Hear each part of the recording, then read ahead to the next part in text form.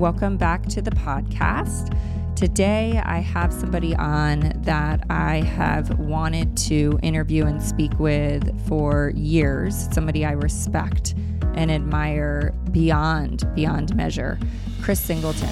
He's a former minor league baseball player who was drafted by the Cubs, but he has since become a nationally renowned speaker. He speaks on the messages of resilience, of forgiveness, of unity.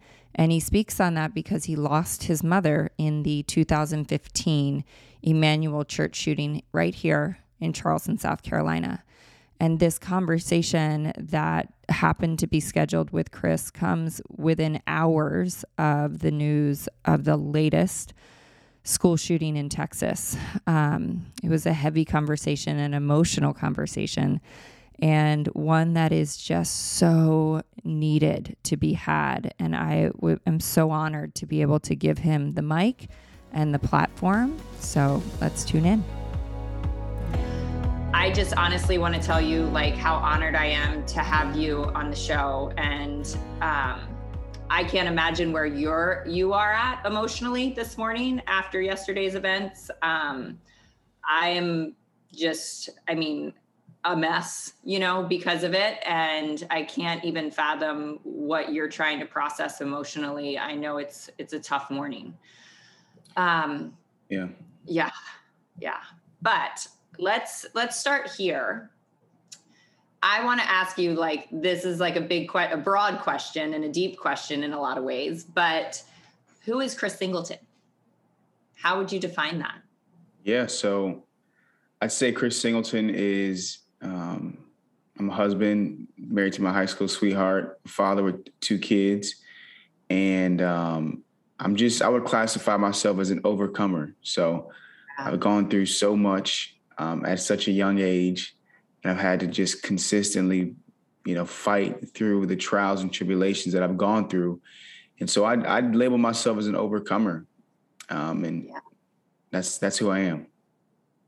Wow, I love that. You couldn't be more suited for this podcast, because I don't know if you saw the name of it, but it's called Low Bottom, High Rise, because I feel the same. There's just been so much to fight through and to overcome, and our lives have been so different, and there's so many different struggles, but the common thing is just the pain and the overcoming and the ability to do that. And one of the reasons I wanted to do this podcast in general, but specifically with you, is to just kind of have a voice and a platform to show people, how you do that and how you overcome. So going from that, do you want to just kind of share your story for those that might not know your story? I don't know how far back you want to go, but let's dig into what you've had to overcome.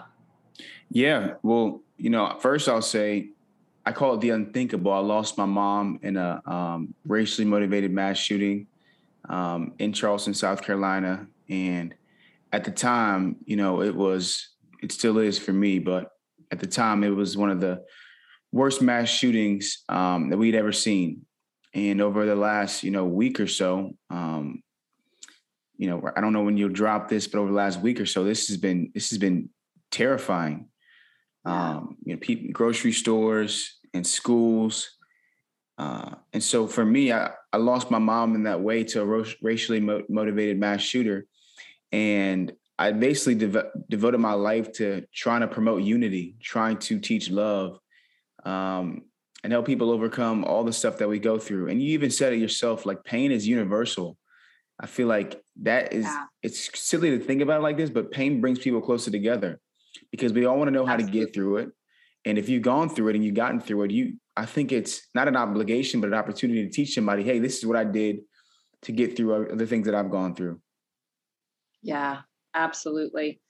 I think back to that horrific night in Charleston, and I remember watching you kind of show up through that. And I feel like I've gone through a lot where I've had to process and kind of come up with the coping skills and the mindsets and the beliefs that, you have to kind of change your belief system around a lot of stuff to get through. How in the world did you kind of almost in the moment and in the day step into forgiveness? That is just radical for me to think about that you were able to get to that place so quickly. I mean, it had to be some of your faith, right? From your mom, I would think. I'm listening to your story and I'm like, she planted some really good seeds with you. But how do you think you were able to get there so fast? Yeah, I'd say there's this quote that says, people in the military, they don't, rise to the occasion. They revert back to their training. And, the way that I was raised, the way that I was, had been given strength before was through my faith. And, it's something that my mom placed on me. Right. And I always credit my mom because she never shoved religion down my throat. And if that would have happened, I don't know if I would be where I am today in my faith. I've seen it happen with friends of mine and things of that nature. But I would say, number one, it was like autopilot for me with forgiveness. It was something out of this world. Some things you can't explain. You try to put into worldly terms and you can't do it. This is one of the things. Now, practically, though, I know why forgiveness was placed on my heart. And it was placed on my heart because so many people are struggling with it, whether it is with themselves, whether it's with a spouse or their children or their parents. Like, everybody's struggling with it. And the moment that I realized forgiveness has freed me, it didn't free my killer from jail. It didn't free him from receiving his sentencing. That wasn't what forgiveness was for. Forgiveness was for me saying, hey, now I don't have to look at every single young white person and think they're racist, right? Every young white male isn't racist. And if I hadn't harbored forgiveness, I'd still have hate in my heart towards people that looked like him, right? I'd be scared all the time. And so that's what forgiveness has done for me. And like you said, it was almost immediately, and I can't credit myself. I can't credit, the city of Charleston. I can't credit anybody but the Lord. So it was placed on me, but I know why it was placed on me now. That's amazing. And you're right. I mean, the only answer for that is like grace, right? God's grace. And I mean, just a miracle, honestly, a miracle from above. Tell me where you were at that point in your life. You were how old, doing what, and kind of the transition to now and what you're doing now in the world. Yeah. So at the time I was 18, I had a little brother who was 12, little sister who was 15, freshman in college. Baseball was my life. And, we talked a little bit earlier about how, baseball is something that you've always been around, something that you love. So that's all I wanted to do was play baseball. That's all I was. And after I lost my mom, everything changed for me. I still had that mission and the drive of making it professionally and all that stuff. But my mission really changed. It wasn't just about me anymore. It was like, man, I don't want somebody to feel the pain that I just felt. And if I can do something to stop somebody from doing something terrible, then I want to try to do that with my life. So, at first it was just baseball, 18. I'm still a young guy now. 26, but I think over the last 7 or 8 years, the biggest thing that's changed me is I've tried to use the things that I've gone through to help other people instead of just harboring that pain myself. Yeah. And I'm sure by sharing that, it lessens the pain, right? It kind of, there's a part of what you're doing that's very healing. Absolutely. Right now, I'm on the road about 150 days a year speaking. And what I'm speaking is to, companies like Deloitte last week, an accounting firm, massive accounting firm, companies like Volvo or Microsoft. And then there's a lot of schools. I go to about 60 schools a year that I'm speaking at, speaking into educators and to students, because educators just have done so much for me in my life. My parents aren't here anymore, but I still got teachers that I go to when I need advice or, trying to figure something out. I still go to my teacher. So, but when people ask me when I'm speaking, hey, Chris, is it painful for you to talk about losing your mom? Is it painful to talk about the stories that you share, whether it's stuff in Buffalo, like I'm going today with my family to be at 6 schools in Buffalo, right? Is it painful to do these kinds of things? And it's actually therapeutic. Most of us, we don't share the things we've gone through. We hold it in. We hope nobody ever finds out, and we want to forget ourselves. And it's really tough to do so. But when we share the things we've gone through, when we're open about them, I think that brings some type of solace, and it gives you purpose for that pain that you had. I always say to people, when you lose somebody, whether it's a son or daughter or a parent or somebody, like, you're always going to love them forever. And one of the things that I always try to do is try to do something to honor them, whether it's you're at a 5K in their name every single year. I got it, tattooed across this during the whole run. And I just keep thinking about them because I'm doing this for them. Or, when I'm on stage, I'm thinking about my mom. I'm thinking about my dad, the legacy that they had and they instilled in me and the principles they instilled in me, so I can, leave that up on the earth now because they're no longer here. So we've got to do something for the people that we lost. And this is just one of the ways that I kind of honor my family.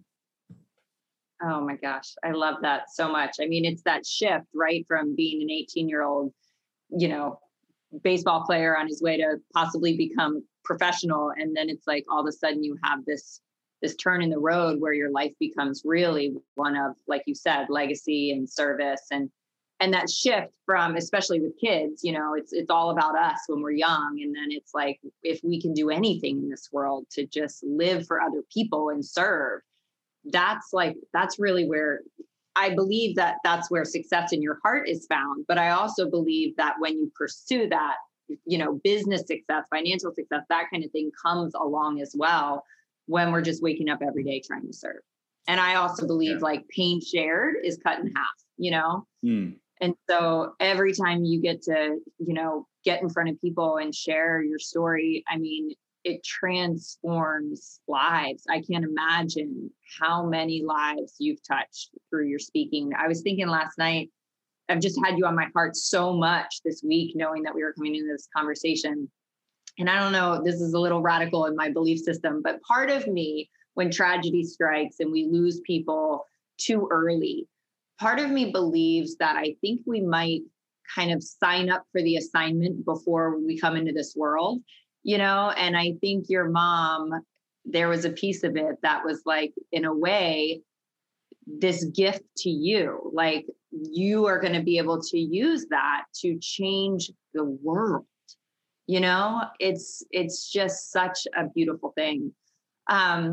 Let me ask you this. When you're out on your speaking tours, what do you enjoy the most? What just lights you up? Is it the kids and the schools or the big corporations? I'm sure that's a little bit of a different message, right? When you're talking to middle school or high schoolers versus corporate executives.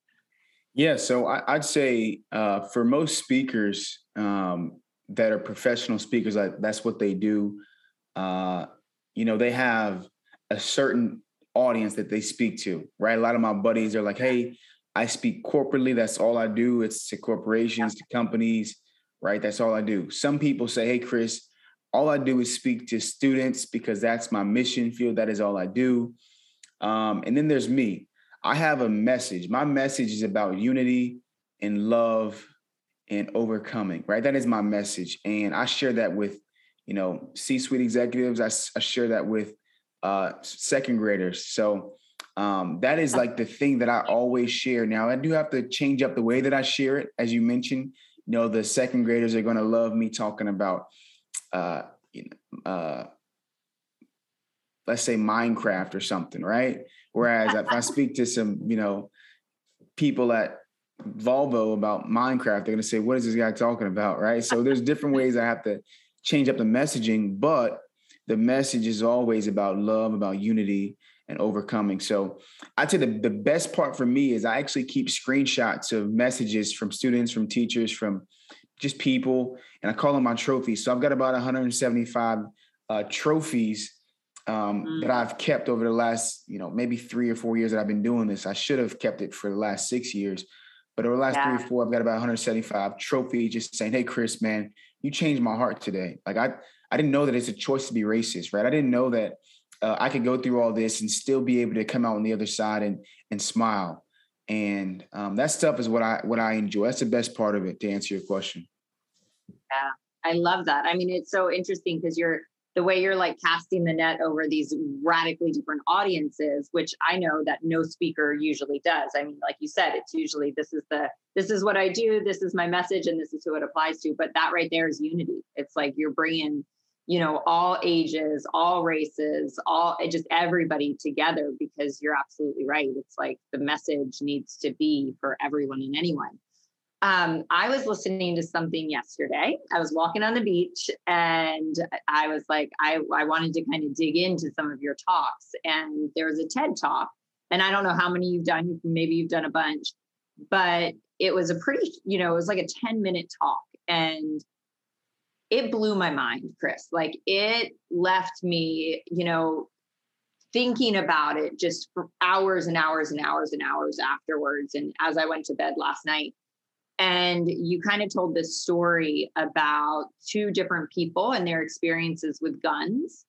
And it was just, that story applies across the board. I have friends that vote radically different. I have friends that even this morning, I'm thinking, if I put up a social media post, about doing something about gun control, I have friends that feel radically different on the other side of the spectrum. And how we can still be in relationship and love those people. Will you kind of repeat that? Do you know which story I'm talking about, right? Absolutely. Yeah, this is one of the key things that I share, because I think the best thing that we can do is when we have different views, different belief systems, is to share the stories about why we have those belief systems, right? So, and I hate to categorize people and put people in a box, but it's just true. Like most of us believe what we believe for two reasons. We either believe it because we were taught it, right, from our parents or grandparents. I know that I've always loved like oxtails. Why? Because my dad used to make them and he loved them. So I've always loved that growing up. It was taught to me, right? And then if you weren't taught it, if you weren't taught to love the Yankees or you weren't taught to love the Braves, then you experienced something. So you went to a Cardinals game and you said, man, after going to this game, I got a signed ball from whoever. And, I just love the Cardinals now, right? So you either were taught your belief or you experienced something that made you stand where you do on whatever the belief is. And so for me, I just try to stop people from being divisive just for a second. Let's lower the walls and let's think. Yeah. What is the story about why you believe what you believe? So for me, my story is that I lost my mom in a tragic way, right? I lost my mom and she was shot multiple times at our church at Bible study while she was praying, right? It's a sad story, but it is my truth. It is my story. And so my stance is that I personally don't like guns, right? I don't like them, not one bit. My wife knows I'll never have a gun in the house. My friends know I don't like guns. And they understand why, because my mom was shot while she was praying. So people understand. And then the other story is about one of my best friends. And this is all over the world. This happens, right? So people bond with their family members by going hunting, or they will go to the shooting range, or like all these different things people would do to bond with their family. And then the story that I share is one of my good friends would always go hunting with his grandfather. And that's how they bonded. And his grandfather has passed away now. And, he still goes hunting, but he feels like his granddad's still there with him. And so when he goes hunting, he always thinks about his granddad. When he holds a gun, he thinks about how his grandfather would tell him how to hold a gun and how to make sure you're being, strong and not hurt yourself and all these different things. And so he thinks about a gun. He thinks about his family. I think about a gun. I think about not having my family anymore. And we agree to disagree on the topic, which is almost foreign in today's day and age. Like you were sharing, hey, if I share this on social media, people are going to say, oh, I might need to unfriend her, or I might need to, do this or do that because I don't believe in that. But at the end of the day, there's a reason why we believe what we believe. And it's okay to agree to disagree. Me and my friends do it on the topic of guns. And so that's basically the story that I share in that TED Talk that you're mentioning. So incredibly powerful. So incredibly powerful. I mean, because, and especially on a morning like this morning, in the wake of another school shooting, the wall goes up. The wall immediately for me goes up against my friends and family that are in support of guns. And I'm like, how, the anger and the frustration, how could you eat? Like, I can't wrap my brain around it. But then immediately I think of that TED Talk and I'm like, oh, they have a different story. They have a different connection to that. And the wall just comes right down. And then that applies to everything, right? Politics, political stances. I mean, I always think about it with religion too. It's like, if I was born in Utah, I'd probably be Mormon. You know, it's like, we're just a product of our environment and our circumstances and our experiences. Absolutely. And I even think about it like this, you know, at some of the schools I go to, you'll have kids that are of the Muslim faith, and, you know, they wear certain things because of their tradition, and, you know, they'll get made fun of. And it's like, what 7-year-old is picking their faith, right? No 7-year-old is doing that. It's whatever their parents believe or their grandparents do or believe or don't do, right? So that's usually what it is when you're a kid. And the fact that we have other kids making fun of people, and even adults now, right, making fun of other people or downgrading other people because of their faith, their lack of, it's sad. And we got to really just stop and think, hey, maybe this person is thinking, I don't want there to be stricter gun laws, because then I may not have the connection with my grandpa anymore, right? So when I have his, you know, revolver that he had when he was growing up and my great grandfather had, if they take this away, then I no longer have anything that reminds me of my granddad. That's all we did together, right? And so for me, just like you, maybe I'm thinking, man, there's got to be something we can do to. I think we can all agree that there shouldn't be school shootings. Like, that is something that everybody agrees on. If not, then, you know, that's just a person's soul we got to check, right? But I think we can all agree that that is a terrible, terrible thing. We just got to figure out, how can we come to an agreement on how we can do away with stuff like that from happening. And for me, in a perfect world, there'd be no guns. It'd be all peace, love, and happiness. But it is not a perfect world. So I'm still trying to figure it out too. And I will mention this because I've been working with them for the last year. It's an organization called Give Evolve. So Evolve Technology is a weapons detections system. So you know how you walk into a place, they say, hey, put your keys in here. When you go to the airport, put your keys, put your laptops or whatever, and you walk in. Well, this company, I'm on the board for the nonprofit of it.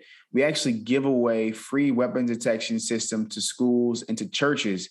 And when I'm seeing this, I immediately wanted to text our CEO and say, Peter, man, what can we do to get these out even more places? So like, stuff is happening, but you know, anytime something happens, it's still like, we got to do more. Yeah, we got to do more. And I couldn't agree more. And that's the other question on both ends of the spectrum with gun control. You know, what can people do? I feel like our nation as a whole is sitting here yet again in shock, which, you know, it's insane to me. Like, what I kept thinking this morning is like, I mean, I was just sitting there in shock, but then not surprised at the same time, which is just god awful, you know? But what can people do? I mean, I feel like so often we're just sitting here hopeless, and, you know, what can we do? Is there, you know, the organization you just talked about, but what is your answer to that for people?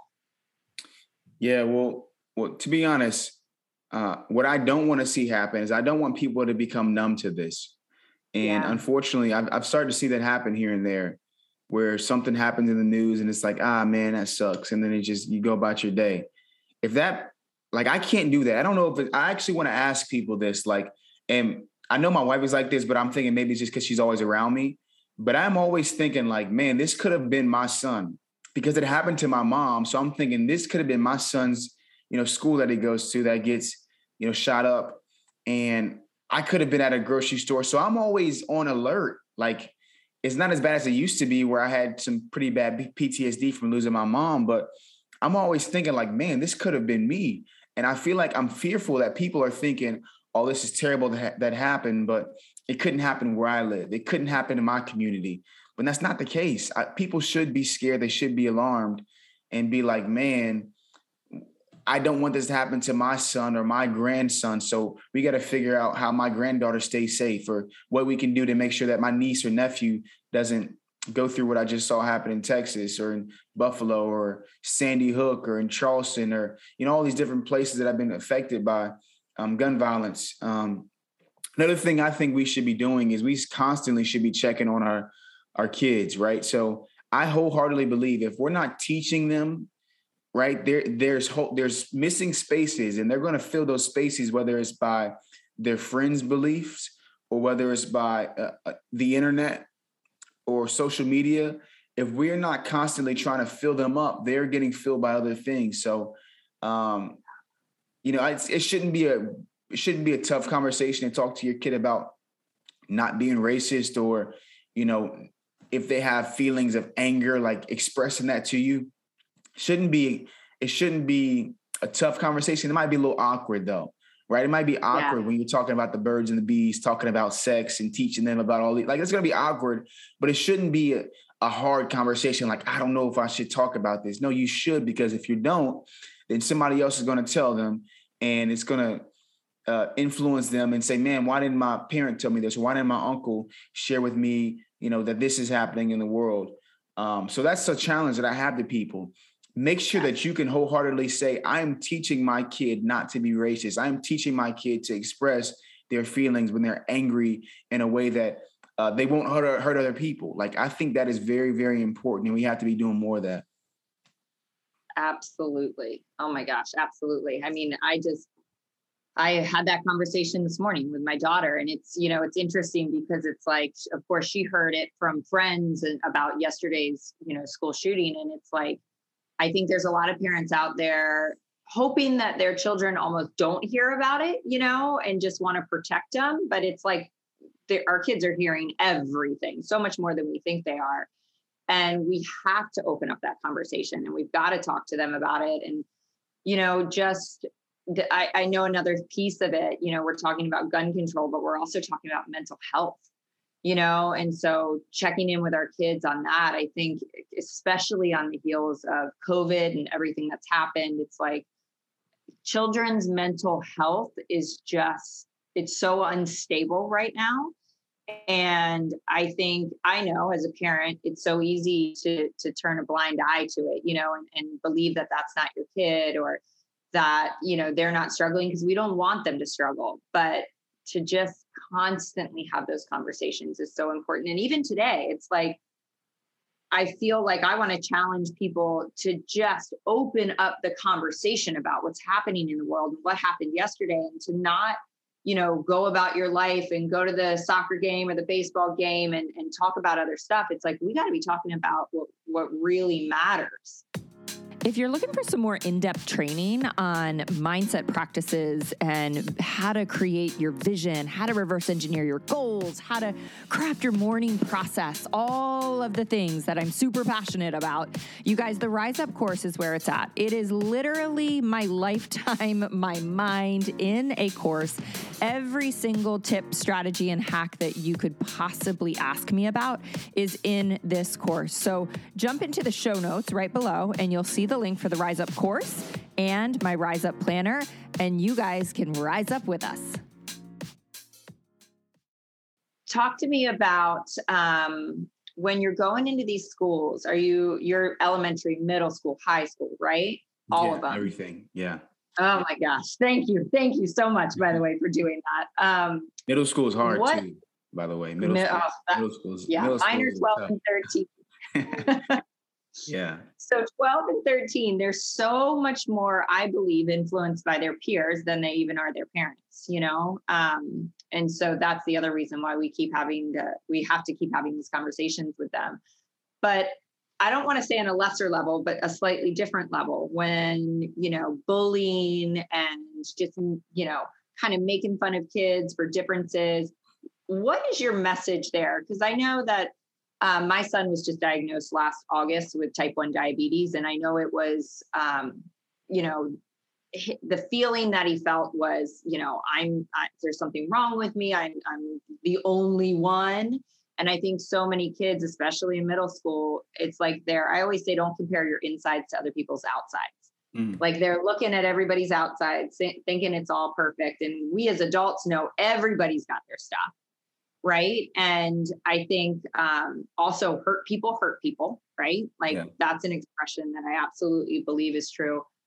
But what's your message to not only kids, but parents of kids, maybe not the bigger issues of, gun violence and in racism, but how can we talk to our kids just about kind of the in and out of what they're dealing with every day? Yeah, well, first, I never just limit it to kids because one of the things that I've realized is we all struggle with feeling, self-worth. Like, am I worthy of doing this? Or am I worthy of having, a podcast? Am I worthy of doing, whatever it may be, right? So we all struggle with that. And my answer to a lot of the students is, you're one of one. My faith tells me in the good book that we are fearfully and wonderfully made. And in one of my children's books, it says you are beautifully and wonderfully made. And so when you think that you are one of one, nobody else in the history of mankind has the same DNA as you. There's only one Christopher Nigel Singleton that looks like you, that is you. Everything about you, you're one of one. How many things had to go right for you to be here today? And when you think of all these different things, you're like, man, I'm here for a reason.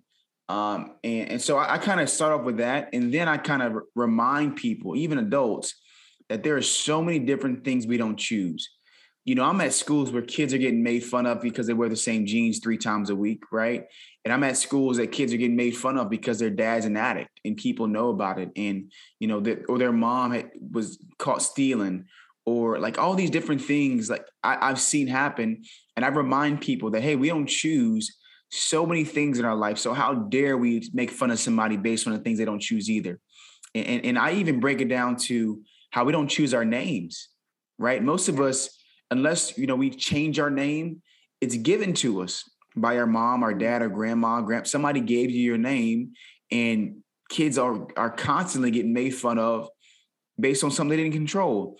And so I kind of strip down all the things. I'll ask you, hey, did anybody choose where they were born? Anybody choose their first language? Anybody choose how much money their parents do or don't have? Like, I just start going on and on and on. And I say, if we didn't choose those things, how dare we laugh and joke and make fun of somebody based on the things they don't control either. And I'm really good at I say things in a non-pugnacious way. So it's not a divisive way that I do it, but I really hit people, in the gut sometimes. Even kids, middle schoolers, man, they are at a time where if it's cool and it makes my friends laugh and it makes me popular, that's what I want to do. Mm-hmm. That is the biggest thing that I see in middle schools. Like, it's like, okay, I know my mom's telling me this, but my buddy laughed when I said this last time. So I'm going to say this in front of more people. Yeah. Hopefully everybody laugh. I become cool. So it just becomes like I got my first girlfriend or boyfriend. I want to be cool. Like, that is the middle school age. And that's why middle school is really actually the hardest audience for people to speak to, because high schoolers, they're, for the most part, they're respectful, or if they're not listening, you know what, they'll tune you out, put their headphones on. Middle schoolers will make jokes. They'll say, hey, they'll just, it's tough. It's tough, middle school. But I've always been really, really good at kind of being able to, you can hear a pin drop when I speak to middle school. And that is very, very rare, because I kind of start off with, hey, just to let you guys know, there's going to be somebody that has enough courage to stop their friend from talking during my presentation, right? Not everybody in here has enough courage to do so, but there are a couple some people in here that I think are so courageous, they're going to stop their friend and they're going to say, hey, man, Chris is talking about something super important. Let's give him 20 minutes, right? So I'm pretty strategic on how I do it. And then I try to make the coolest, the kids that are doing the right thing in the school, the coolest kids. And then by the time I leave, hopefully they're like, man, you know what? I used to think it was funny to make fun of this kid because, he's in a wheelchair, this person has a hearing aid. But after I heard Chris speak, like, I'm not cool if I do that, so I want to be cool. So I can't do that anymore. So it's tough, but I just try to celebrate people and try to flip the script on what cool is. Yeah. I love that. And you're coming to speak at my children's school. We're going to make it happen at some point. No doubt. That's amazing. I don't want to take too much of your time, but so I want to just wrap up with some questions that you can answer quickly or, at length. But let's just start with number one. Who do you admire? This is a good question. I have realized that there is no person that you can just say, hey, I go to this person for everything.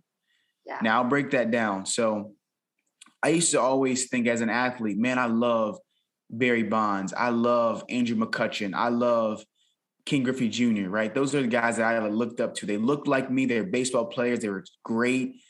And I realized you can't idolize one person for everything. You could just say, I love the way this person plays baseball. I don't know how this person is as a father. I don't know how this person is as a husband. So I started to say, hey, when it comes to my faith, Brandon Bowers is my guy. I want faith like that. He is in love with the Lord. He knows the Bible like the back of his hand. Like I like that, right? When it comes to business, I love this person, right? My buddy Inky Johnson is a phenomenal speaker, and he is just crushing it in the speaking world. He's one of my mentors in that world. When it comes to being a father, right? There's different people that I'm always trying to say, hey, okay, how do I pick and choose? Because not everybody has it all together. And we both know that. And one of my biggest things is I don't want to be a public success and private failure. My buddy Inky told me this, to where it's like, hey, you make $5 million a year, but your wife and your kids don't love you. I don't want that. That's not successful to me. So I'm trying to make sure I win in every aspect of my life. And it's tough. Let me share this with you, and hopefully your listeners get this too. I was speaking at this event for entrepreneurs, and this was an Inc. 5000 event with like I think some super successful businesses that are up and coming in South Carolina. Then I did one in another state as well. But when I was speaking at this event, I asked him, I said, hey, I've got 5 things I want to be able to accomplish as a man. These are my things that I'm trying to do. It's just an entrepreneur, like go-getter type of person. I said, number 1, can a person bring home net $1 million for themselves? That's number 1, right? Number 2, can they still be a person of faith? Right. Number 2, Number 3, can they still be a giver, right? Not be stingy. Can they be a giver? Number 4, can their wife love them? Kids love them. And number 5, can they still be physically fit? Right. Those are my 5 that I'm trying to attain.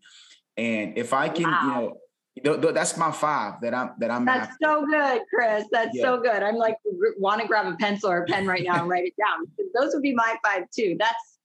That's it, right? We got to live fully, and we can't just pursue the business or the income or the success and the accolades, but we got to balance it all out. I love that. And I believe so wholeheartedly, and I hope my audience hears this from both of us, how important it is to you have to do some work to like search out those people you admire, and you got to kind of dig into people's lives. And I know for me, it's been absolutely essential to have those people kind of as your North Star of, this is how I want to do. This is how I want to show up in my business. I want to emulate them. This is how I want to show up in my marriage. I want to emulate this person. Yeah. I love that. And I think so often we don't have those role models in our life, especially as adults. And it's a little different too, because you have to customize it as well, right? For me, I'm on the road 150 days a year. So me and my wife, we sit down every December and we say, how many days can I be gone? Right? How many days is it okay for me to be gone? I've got, red dates on my calendar for when she's out of town. I can't go anywhere. I got the boys, right? No speaking.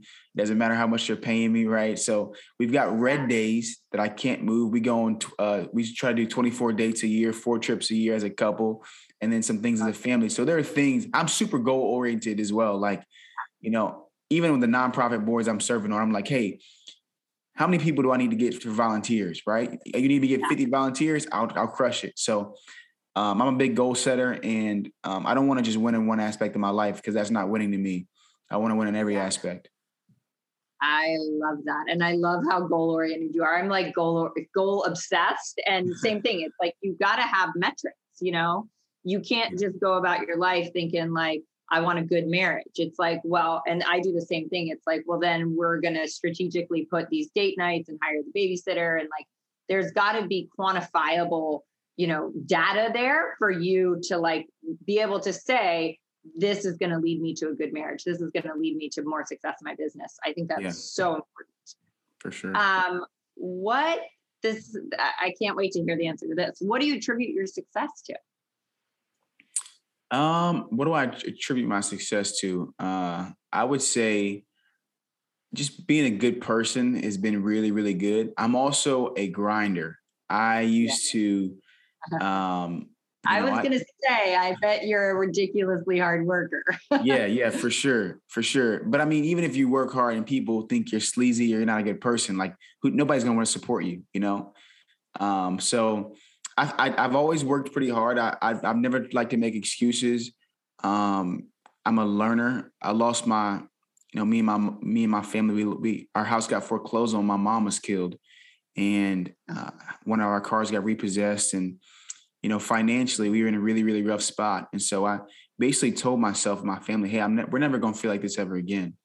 And I started reading real estate books and stuff. And so me and my wife, we're 26 and she's 25, and we just bought our 15th property, and we're trying to just keep building and building while also making sure we attain all 5 of those things. So for me, I've always had goals that I set, been super hardworking.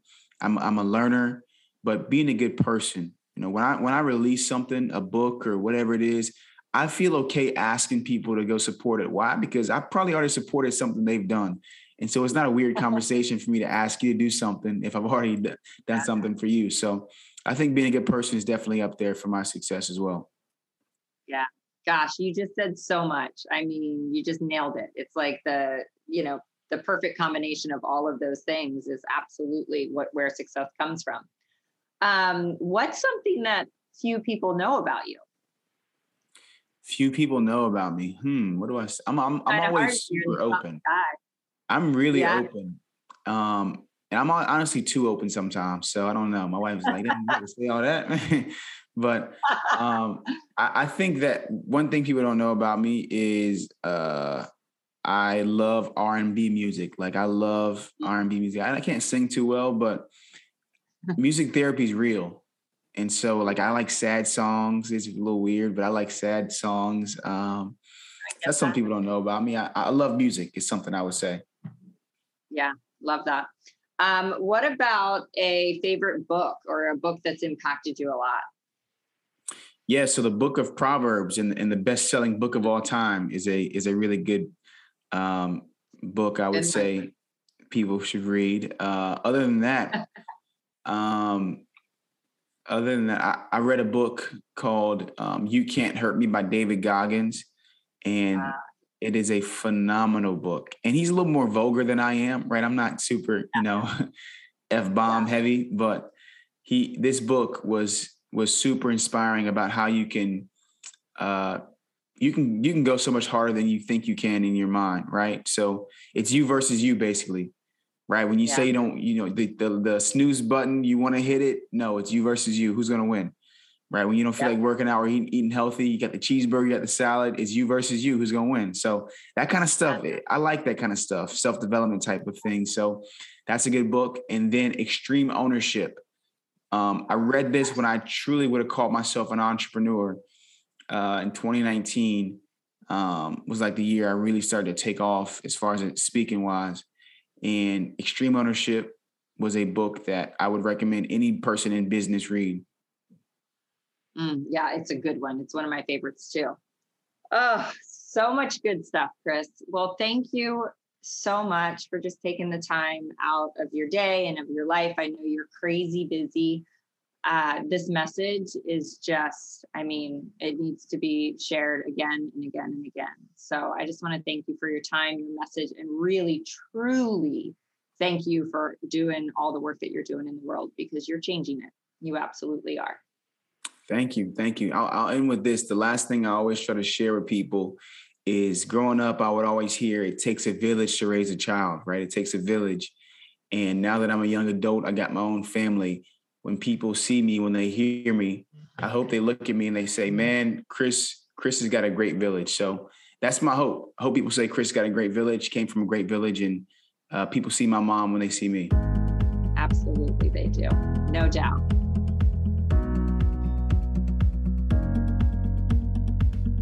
No words. Really, no words. I am utterly inspired by Chris's story and his message of hope and of unity and of love. It's my hope that you guys open up these conversations and that you speak into the issues that are going on in our world today. And I just want to say thank you to Chris for making the time and being such an incredible just servant leader and messenger in our world today. Thanks for tuning in.